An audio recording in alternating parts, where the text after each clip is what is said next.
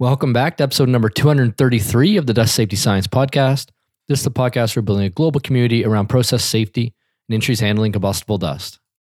I'm your show host, Dr. Chris Cloney. In today's episode, we are doing another incident update on the 2021 coal dust explosion in Baltimore, Maryland. These incident updates are meant to be shorter episodes to really highlight and help with our Road to Zero mission, having at least 1 year with zero fatalities worldwide from dust explosions by 2038. So these incident updates and the incident database itself is the place where we can record lessons learned in live time from dust fires and dust explosion incidents when they happen. So there's some really great reports put out by groups like the U.S. Chemical Safety Board, other local agencies, government organizations in different countries. But the challenges with these really high value, high touch reports is that they often take years to come out and years to get those lessons learned out to the audience. That's really the purpose of the incident database, is to serve the other side of this. What happened last week, last month, last year in terms of combustible dust with the sites that you work at today or that your clients work at today? What kind of lessons learned can we generate from that material that's being provided? And what really matters today for those industries that are handling combustible dust, those of us that help those industries as well? That's sort of the other side of the coin that we're trying to do with these incident updates and the incident database. So the incident database is where we house each dust explosion and many combustible dust fires we find across the world. And we try to keep in live time the current status understanding of that. And our team goes ahead and does a lot of enhanced incident research. That's what we call it anyway, where we reach out to fire marshals, OSHA, we search legal databases, perform Freedom of Information Act requests to identify what's the latest that's known from these dust explosion incidents that happen so that we can provide that information out to the community, so we can learn as we move forward, and so that we can prevent loss from dust explosion incidents as a community. So the next two podcast episodes, this one and the one that follows, we're going to be talking quite a bit about lawsuits associated with dust explosions. So in this case, in this coal dust explosion in Baltimore, Maryland, we gave a couple incident updates that we'll talk about on this already. Then we'll give the current status of the open court cases on this explosion. Next week's episode, we're going to cover the 2021 lumber mill explosion in Beauceville, Quebec. The same sort of thing. That is just going into not actually a lawsuit stage, but a criminal trial stage, or criminal charges have been laid in that explosion through the Westray law here in Canada. And we're going to talk about what that means and the current status of that as well. So we've done a number of different episodes on incident updates in the past. Episodes like 193, the potato starch explosion in Tuas, Singapore in 2021. Episode 192, a flower dust explosion in Savannah, Georgia. Episode 191, a seed preparation facility explosion in Silverton, Oregon. And we talked about what we could find in terms of how this dust explosions happened and the lessons learned. In today's episode and in next week's episode, we're going to tell you more about these court cases as something that comes out of dust explosions. Because this is something that's not really that well thought of in terms of companies and the impact of having an event at your facility. Yes, there's impact on employees, there's impact on community, there's impact on downtime, there's cost to production, there's replacement of equipment, there's trying to get back up and running, there's morale, there's all these other aspects that come into it.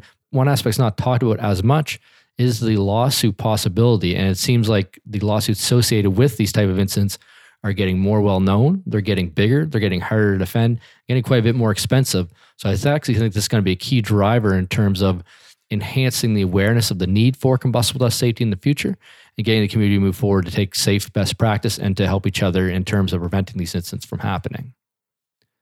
So we'll include a link to this incident entry in the incident database in the show notes at dustsafetyscience.com/233. We covered this incident twice in the podcast already. So in episode 210, we did an update, and also in episode 215, we did an update. In episode 210, we covered the explosion which happened in Baltimore, Maryland on December 30th, 2021. This was a location that was handling coal, I believe, coming from a railroad company and also from ship. And according to news reports, there was explosions shortly after 11:30 a.m. on December 30th. And this explosion happened when coal was being removed to conveyor.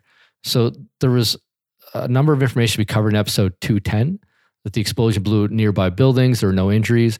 We were able to find a number of videos showing the explosion. And at this time, we were really, I guess once we found the videos, it looks much more like a dust explosion. But before we found the videos, we weren't 100% sure this was a coal dust explosion. It could have been a methane gas explosion. And we reviewed in that episode the OSHA citations associated with this. So there's $121,000 in OSHA citations against the company that was involved. This included absent respirators and emergency protective equipment, lack of documentation in designing hazardous and classified locations, incorrect electrical equipment, including a control panel, overhead lighting, and other equipment like that was in the hazardous area or the potentially hazardous area, and a lack of testing to identify a potential hazardous area prior to employees entering. So at that point, we still weren't clear what happened. They didn't say in the OSHA citation what caused the explosion to happen, what the sequence of events was, what sequence of operations was. But the citations appeared to look towards, I think it was the North Reclaim Tunnel in the Northwest Escape Tunnel for the initial ignition location of this explosion. In episode 215, then, we provided another update that talked about the videos that we found. So someone from the community reached out and said, hey, here's a number of news reports locally from this incident. Here's some videos that show the explosion. And it showed that the explosion occurred in a long conveyor system, which had several transfer towers. And these transfer towers, I think, drop out more connected to the reclaim tunnel. I don't remember the exact layout. You can go back to episode 215 of the podcast to get an idea about that. One video showed a large fireball ejecting from one end of these transfer towers and smoke and dust spewing out of the conveyor system upstream and downstream. So it really looked like this was a coal dust explosion hazard. And later on, looking at the citations and the lawsuits associated, this was confirmed, or at least has been suggested as what occurred, that a methane gas explosion and a coal dust explosion happened in the reclaim tunnel. And then this caused a pressure wave to pick up the coal dust throughout the conveyor system, which then caused that deflagration, that explosion to propagate throughout the site. In the episode 215, we also covered other effects from this explosion. Smoke and debris covered neighboring communities. There were 12 blocks that were focused in the Curtis Bay neighborhood adjacent to the site that had a lot of smoke and debris displaced on that community. In that episode, we also covered $125,000 in fines from the Maryland Department of Environment that was settled for $15,000 in penalties and $100,000 to the South Baltimore Community Land Trust from those fines. And then we also mentioned in that episode a third news report that was released on October 19th, 2022, that stated that a group of Baltimore residents had actually filed a class action lawsuit against the company. And that article said for a total of $5 million for coal dust and debris, broken windows, and other things that occurred after this explosion or during this explosion. The suit claimed that the company was negligent because of inadequate staffing and failed to comply with permanent requirements and others. So that court case is actually what we're going to review today. And we're going to give some more information on this dust explosion incident itself that occurred. So if you're interested in the other back information, the OSHA citation, the videos, although we'll have links to those in the show notes for this episode as well, all that information we found in episodes 210 and 215 of the podcast. So in terms of this class action lawsuit that was filed against the company that was involved here, our team was able to retrieve a summary of the current status of the court case from Richard D. Bennett, United States Senior District Judge. And this was in response to the motion to dismiss the class action lawsuit made by the company. So I'm just going to read a couple notes from this document itself. We do have a link in the show notes at dustsafetyscience.com/233. It's important to note that, one, this is still an open case. So I'm just reporting the information that's available here. I'm going to try to avoid making any interpretations of my own. Two, there's a lot of legalese in this document, and I'm not a lawyer, so this is not a professional interpretation or a professional reading of this material. I just want to get some of the main points out here as, again, lessons learned for the community, for yourself, if you're working this industry, if you're working with this industry in terms of equipment, service supply, just to see some of the things that come up when these type of explosions occur. So I'm going to read the summary of the document itself, just the first paragraph so that we have it here. I won't use the company's name just to keep that out of the podcast recording itself. But the summary is, on December 30th, 2021, there was an explosion in the North Reclaim Tunnel of the Curtis Bay Piers Coal Facility in Baltimore, Maryland.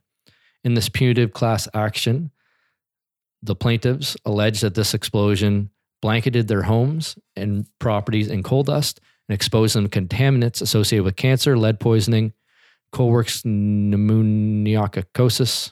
I've really butchered that word, but I think you know what that word is, and other serious diseases.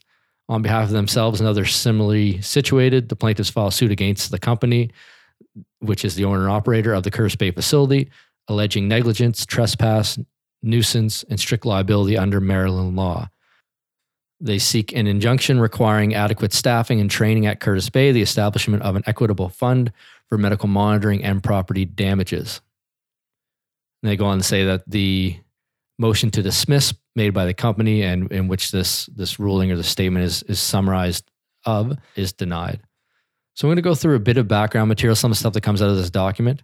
They do mention what happened in this explosion. This is the first time we've been able to succinctly find a summary. We found pieces of it in a lot of places and released on the podcast before. I'll read from it a bit. It says that this case arises from an explosion that occurred in the Northern Reclaim Tunnel, a 770-foot concrete tunnel that runs from north to south directly beneath the transfer yard and is lined with coal feeders, conveyors, and related equipment. It says that the plaintiffs allege that methane and coal dust accumulated in the North Reclaim Tunnel between feeders 7 and 17, creating a localized flammable atmosphere, which was aggravated and enhanced by poor ventilation that prevented the confluence of flammable gases from dissipating. On December 30th, 2021, these gases combusted, generating a pressure wave that collected coal dust as it ran along the tunnel. The outcome was a massive explosion, in quotes, producing a plume that erupted out of the northern escape tunnel and the south surface entrance, scattering pollutants into the air. And again, we do have videos that we'll include in the show notes for this podcast episode and some of the previous ones that we did as well. It goes on to say that the Curtis Bay facility is located directly adjacent to a residential neighborhood where the plaintiffs and the putative class members reside. According to the complaint, plaintiffs and the class members saw their homes blanketed in coal dust following the explosion. The plaintiffs alleged that dust and contamination released by the explosion settled onto the ground and required further cleanup before their residence could be made safe.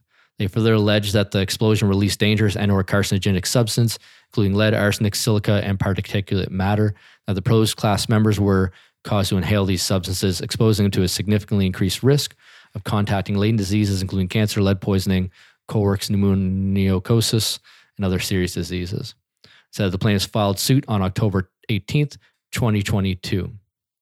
And so that goes into a bunch of legal talk about standard review and the analysis that was provided. And at the end of the day, I'm just going to read through the 4 complaints. So the first is negligence, second is trespass, the third is private nuisance, and fourth is strict liability for abnormally dangerous activities.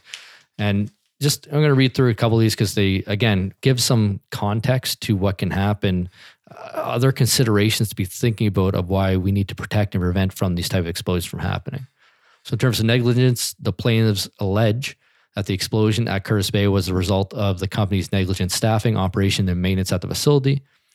The plaintiffs also claim that the company had a duty to operate, supervise, and maintain the facility with responsible care in the circumstances.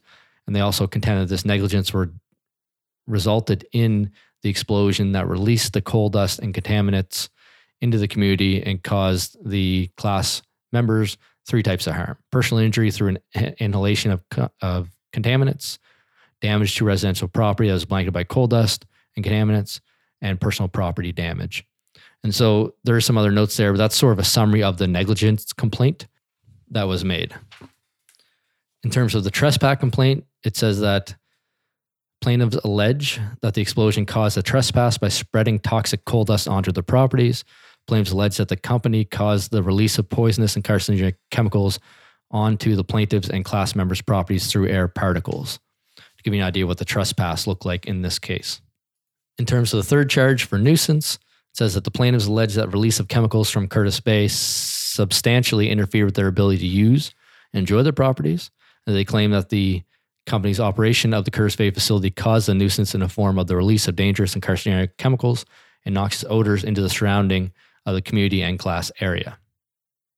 And then the fourth and final count that was denied in this motion to dismiss is for strict liability for abnormally dangerous activities. Some of the text here includes Maryland courts have adopted the general principle from Restatement of Torts 519, which states that one who carries an abnormally dangerous activity is subject to liability for harm to the person, land, or chattels of another resulting from this activity, although he has exercised the utmost care to prevent harm. And it's got a number of notes of factors that come into play there, and that the plaintiffs allege that the collection and handling of flammable coal dust adjacent to the residential neighborhood qualifies as an abnormally dangerous activity under Maryland law. And so those are just some notes. Again, I'm not a lawyer, and that's just some reading from the document to give you an idea of the type of things that are going to come up after an explosion incident like this occurs. So that's all we had for today's episode of the podcast. I just want to go through and give another update on this coal dust explosion in Baltimore, Maryland. Just for context and summary, I guess, there was a large explosion December 30th, 2021. There were no injuries, I do not believe, from this explosion incident, but it was quite large. In the court filings, it's called a massive explosion in air quotes. And there's some videos that show that as well. And there were a number of outcomes from this, even though nobody was injured, nobody was impacted directly through injury from the explosion. There was the OSHA citations for $121,000. There were $125,000 in fines from the Maryland Department of Energy. And now there's also this class action lawsuit. It doesn't say in the court documents I just read what the total cost or total top line value of the class action is. But previous reporting or previous news reports had suggested that it sits at $5 million for coal, dust, and debris. So it's giving you an idea, even in an explosion that did not cause loss of life or limb, there are very large knock-on effects. And this doesn't include shut down the facility and repairs and that sort of stuff as well. We're already talking millions and hundreds of thousands of dollars in penalties and millions of potential lawsuits associated with this combustible dust incident. So we will keep updating this as we provide and receive more information from the explosion. I believe we did put a Freedom of Information Act request out, and also got back with the OSHA citation at this stage. But as the court case and the class action lawsuit, I guess it would be better to call it that. As the class action lawsuit progresses and any more information is available, we'll put it back out on the podcast. We'll put it out in the incident database as well to keep this incident updated. So as always, I appreciate everything you're doing in industries handling combustible dust. I appreciate the work you're doing every day. And I want to say thank you for listening to the podcast. And we'll continue to bring these incident updates to try to generate lessons learned from these explosions as they come out and as we're able to understand and evaluate this information as a community. Thank you so much.